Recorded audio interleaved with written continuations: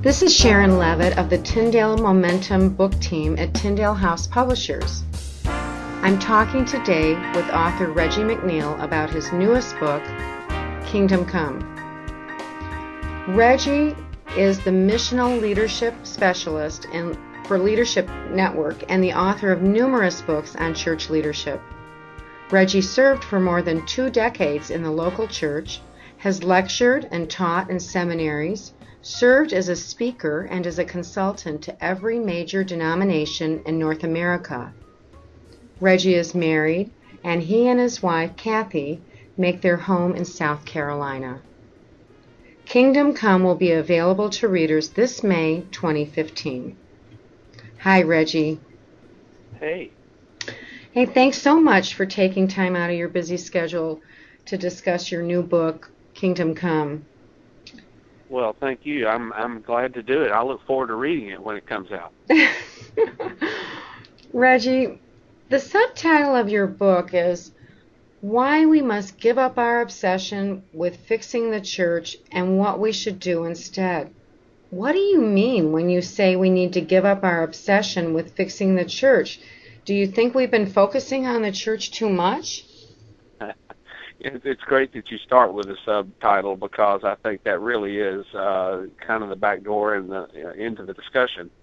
I think since the Reformation, for 500 years now, we have been at work very diligently on trying to get the church fixed, either in doctrine or polity or both. We've been able to separate from each other based on how we come out on these various points, fine points sometimes, big points otherwise. And so that the end result of that is that we've been just consumed with ecclesiology, and all of our discussions come back to that. Whether it's a discussion about gifts, we relate it back to the church. Mm-hmm. Offices, we relate it back to the church. Mm-hmm. Mission, we relate it back to the church. Everything becomes related back to the church, and so that ends up with a church-centric, what I'm calling a church-centric narrative. Mm-hmm. And I think all of the evidence points to the fact that the folks outside the church bubble, it's a non-compelling narrative in which we are seeing in terms of the rise of the nones and people, particularly as we go down the generational chart, as people are saying, no, thank you to institutional religion. That church narrative just doesn't sing. Yeah. Well, what's the alternative to a church-centric focus and narrative? Well, I think what I'm suggesting in this book, the good news is we have one to pick up. It's one God gave us. It's one more ancient than the church narrative, and it's the kingdom narrative, mm-hmm. which goes all the way back to the great design of God for life on this planet and all of the work that he's done. And so what I'm making the case for in this book is that we align ourselves with the big mission of God, which is the kingdom.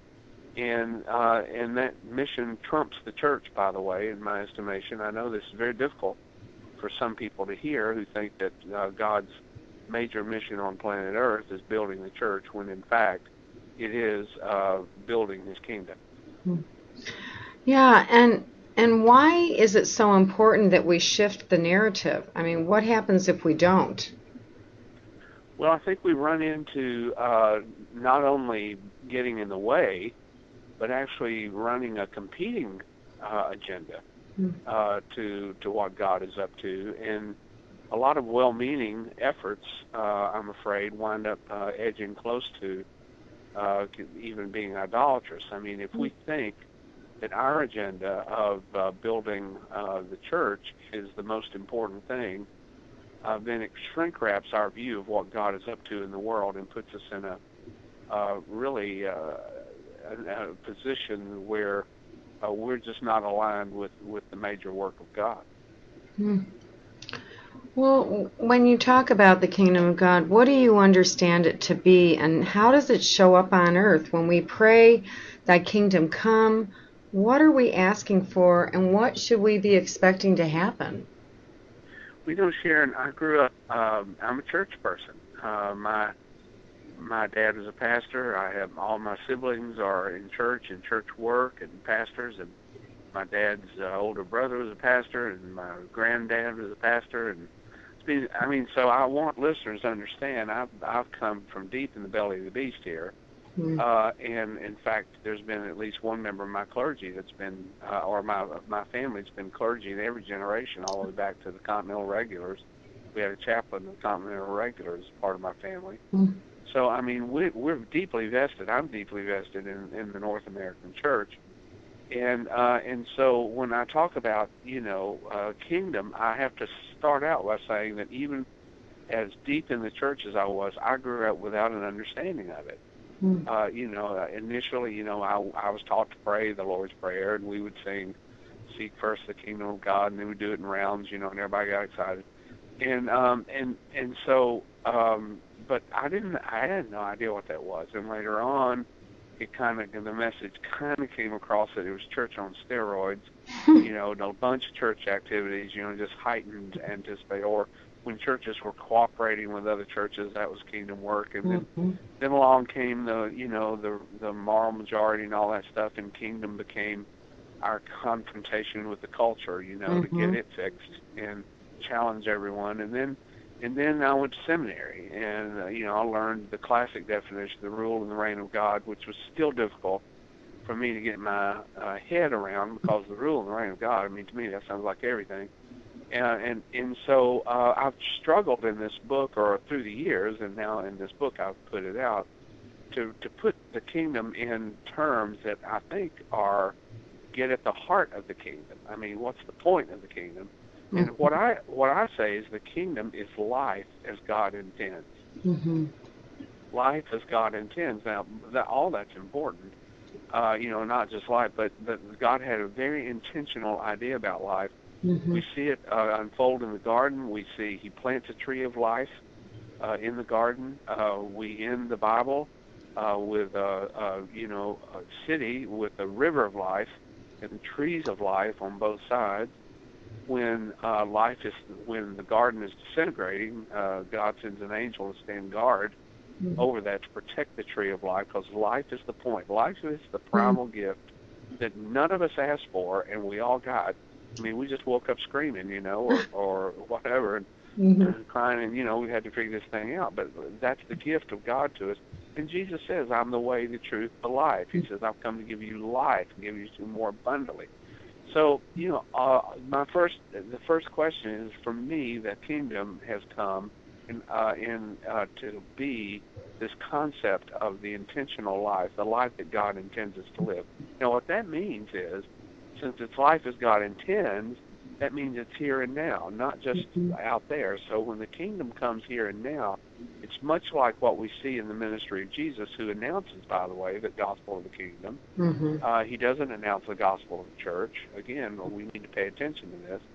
In fact, He doesn't even announce the gospel of the gospel. He comes announcing the good news of the kingdom. And the good news is you can have this life that God intends. And then He commences to heal and teach. And so, He's showing that He's teaching us a better way of living, which includes, how we treat other people, loving God, loving our neighbors. And then He also demonstrates what the kingdom looks like. The lame walk, the blind see, the lepers are made whole. And so today, that's, those are people trapped in their system. You couldn't get out. These were folks in hell because you were stuck. If you couldn't see, or you were lame. Well, today it's translated. People who are enslaved to addiction, people kids who can't read, people who have inadequate access to, healthy water, healthy lives. All of that. In other words, quality of life stuff is front and center kingdom, because God has a life for us that He wants us to experience, including. Of course, it extends to the afterlife, but it starts right now. In fact, when Jesus is asked about inheriting eternal life, He tells a story about someone, who's down on his luck and, beaten up by life right here and now. He doesn't let it be a discussion way on out there in the future. So I think that the kingdom discussion allows us to get with what God is up to in the world today. Well, if it is true that what you're saying, that it is the kingdom that we must be kingdom-centric, then where does the church come in? What do you understand the church to be? Well, I think I'd like to, talk about the church and its connection to the kingdom all at once here, if we could, because I think that's important. Mm-hmm. The church, the way I see church is it's the people of God partnering with Him in His redemptive mission in the world. In other words, it's how we hook up with this kingdom saga. We are a special creation, goes all the way back to Genesis 12, but God didn't create a people.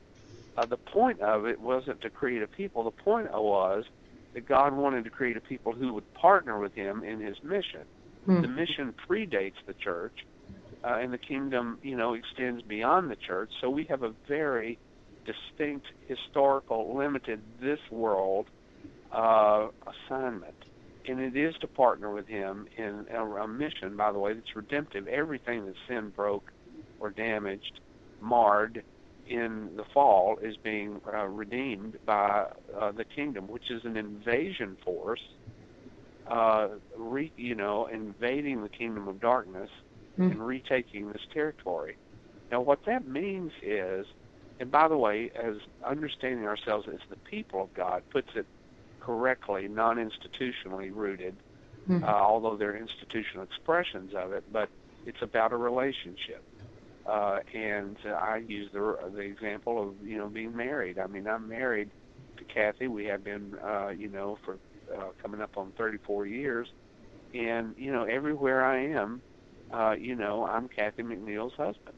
Mm-hmm. And so everywhere we are as the church, we are, not all the church, but we are the church. The church is there everywhere we are.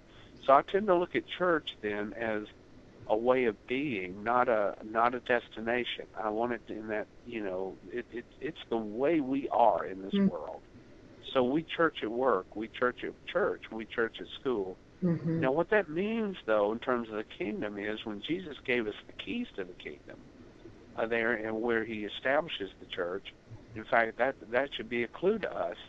We're supposed to point to a larger reality. We're not supposed to be the reality. The kingdom is not a subset of church activity. It's the other way around. Yeah. The church is a subset or a sign to point to the larger reality of the kingdom. And when we miss that and make the church the destination, I think we get in the way of that large mission. I think we substitute ourselves, and what that means is every time people brush up against the church, that's you and me, by the way, not just the corner of 3rd and Main, they ought to be pointed to this larger reality, to the life that God wants them to live. I think this opens us up for conversation, opens us up for engagement way beyond typical church agenda, and this is what I talk about in the book, which is we've been just overwhelmed now with church programming for church people, run by church people, consumed by church people, and it's really diminished, I think, the impact and the fact that of our job of pointing people beyond us.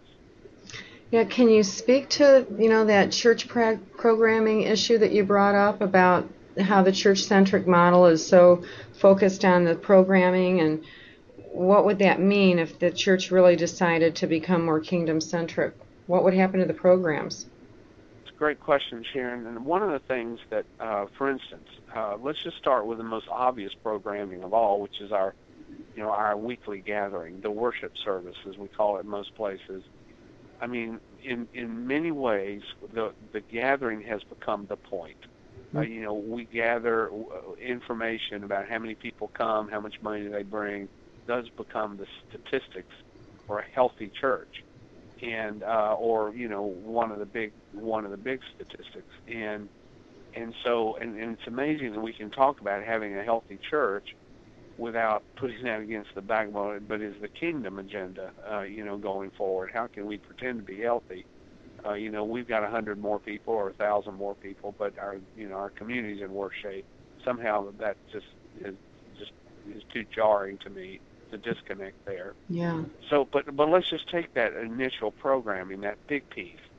If in traditional stuff it's about the gathering and people come and we thank them for coming and don't we have a great experience here and this is magnificent, music and all that. Well, that's all and good, but if we had a kingdom focus, even that with its worship, with its teaching, with its, all that goes in there, would always be pointing people beyond that experience to their everyday life. Mm-hmm. In other words, they would get the sense that this is halftime, the game's out there, Mm-hmm. and instead of this is the game, and you get to, do all that stuff, so you can come here and then this wonderful, and this is preparing us for eternity and all that stuff, so that people are thinking, gosh, we're having an eternal worship service. I mean, it's kind of, but anyway, but the truth is, this is a coaching time for us on how to be missional followers of Jesus in everyday life. So I think it would get much more externally focused. Mm-hmm. Even in our gathering, we would be talking to folks from the community. We would be, having, so. But to move on, our education, for instance, would then, in addition to gaining Bible information, we would mostly be a coaching kind of venue where, again, people are being able to make sense out of the life that they're already living, rather than just more didactic or passing around information and then sending people out to apply it. We would actually be bringing our lives into the discussion, and we'd start with that. What does the Bible have to say to what I'm doing here? It's kind of flipping the script, like we're doing in schools now, where instead of giving information and sending kids home to do homework, classic stuff, now, there are many innovative schools that are, giving the information that folks need online. Kids can access it anytime, but they come to school and they do the homework.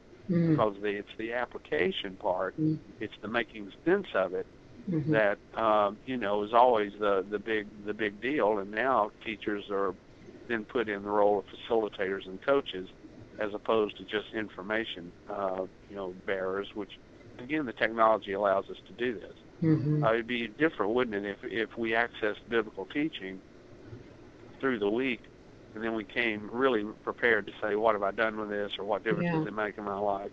Yeah. I mean, it's a total different deal, but I really do think we need to move that way. Yeah. Our youth ministries would be more about, serving, helping people. I just think service has been underplayed as a spiritual discipline. So all of the, it would just kind of color everything to where church is a coaching station, not the end goal of, or the dessert, or whatever metaphors we use sometimes that make this look like this is the best thing that can happen. The truth is, life's the best thing that can happen, and our times together should equip us for that. Yeah, it just, what you're describing sounds like a much more vibrant place to be than sitting and taking information in. So it sounds like a real lively time to gather, and then that life would flow out into the community. That's what you're describing. I'm hoping so, yes. Yeah. We don't have a whole lot more time, but I did want to talk about how does somebody change the culture? They're a church leader and they see the problem. How do they go about changing their culture to become, can you give a simple, I know it's not going to be simple, but one example or one thing they can do? Well, I'm going to say three, because I say all these in the book, because you've got to do all three of these things. I'll say it succinctly. You have to create culture or change culture, you have to change language. That's what you talk about and how you talk about it. For instance, moving to a kingdom, which I think is biblical, a kingdom-centric narrative means you talk about things that are different than a church-centric narrative. So the language is important. The second thing is you have to change your scorecard. What you celebrate has to shift. So now we're reporting on how many hours we're serving the community in a kingdom stuff, or how many kids are coming off the at-risk list in literacy that we're helping down at this school, whatever it is. And then the third thing is the leadership behavior has to change. We have to change the focus of leaders from thinking that they are here to lead and manage an institution to think they are here to lead a movement. And that's very different, but I talk about that in the book at some length. Okay. How does the individual follower of Jesus become what you call a viral kingdom agent? What I suggest in this volume is that you do a little bit of a personal reflection here. because the King has put some stuff in your life that you need to pay attention to. Pay attention to the stuff that breaks your heart. Yeah. Pay attention to the stuff that when everybody else is bored with it, suddenly you're interested in it. I mean, getting in touch with these passions and pains, I think, is how the King, is a on-ramp onto how it is he wants us to make a difference. And then I think from that point, we have to begin to think, how do I create margin in my life to begin to move in that area, to do, something about that. Yeah. And then we have to take assessment of what do we bring to the table, what are our strengths, what are our talents. All of this stuff matters because God has equipped us, you and me, and all of our listeners, to be on this magnificent mission trip called life. We don't go on mission trips anymore. Life is a mission trip. Yeah. And so if we can get that, then, the good news is about the kingdom is that, your life is, as God intends, is as critical as the life that God intends for those people you're trying to help. I mean, you and I and the folks listening to this, we're not incidental to God's mission. We're part of that mission, becoming, the person that God intends for us to be. So that way we're able to actually, be bearers and, and standard bearers for life. And that's the compelling way that the kingdom spreads. People see that life in us, they come in contact with that life, and that's how the virus goes. Yeah, I like how you describe this, because it doesn't sound like work then. It's really an intrinsic thing that happens when you pay attention to how God's wired you, and so it has to come out. And then you're going to move into the abundant life that he promises, I think. I think you're right. Yeah. Well, one final question. What Sure. can church leaders and congregations do together to become more king-biased in their local communities? I work with a bunch of church teams that ask that question, and I always try to steer them to probably the biggest on-ramp for most folks, or the way to get the most connected to the community, is some engagement with the public school system, whether it's a classroom or a teacher or an entire school, because everything that's going on in our culture is showing up in our public schools. Every challenge that we're facing, whether it's the disintegration of the family, literacy challenge, food challenge, I mean, you just name it, it shows up in our public school system. So, you don't have to sit around and wonder a whole long time about how do we attract people into something we're doing. See, that's church-centric thinking anyway. Yeah. The way to do it is where's life, where's the greatest possible intersection? And for most of my clients, it begins, it doesn't end. I mean, I have folks involved in everything from, creating community health care, case management systems to, tackling poverty, generational institutional poverty. But most of the time, that local school closest by, or elementary or whatever grade, is just a good on-ramp. It begins to get people in touch with the needs of the community and exposes folks to the virus. And it just seems to me it's a great starting point. Yeah, unnatural. Okay, well, our time is up, and I could talk to you for another hour, but we need to wrap up. It's always fun to talk with you. So thank you so much. You're welcome. Well, for our listeners, if you'd like to connect with Reggie, you can visit him at his website, reggiemcneal.org. That's REGGIEMCNEAL.org. And you can pre-order Kingdom Come online now at any of your favorite vendors, or you can find the books on shelves everywhere books are sold this May 2015. Thanks so much for your time. Bye-bye.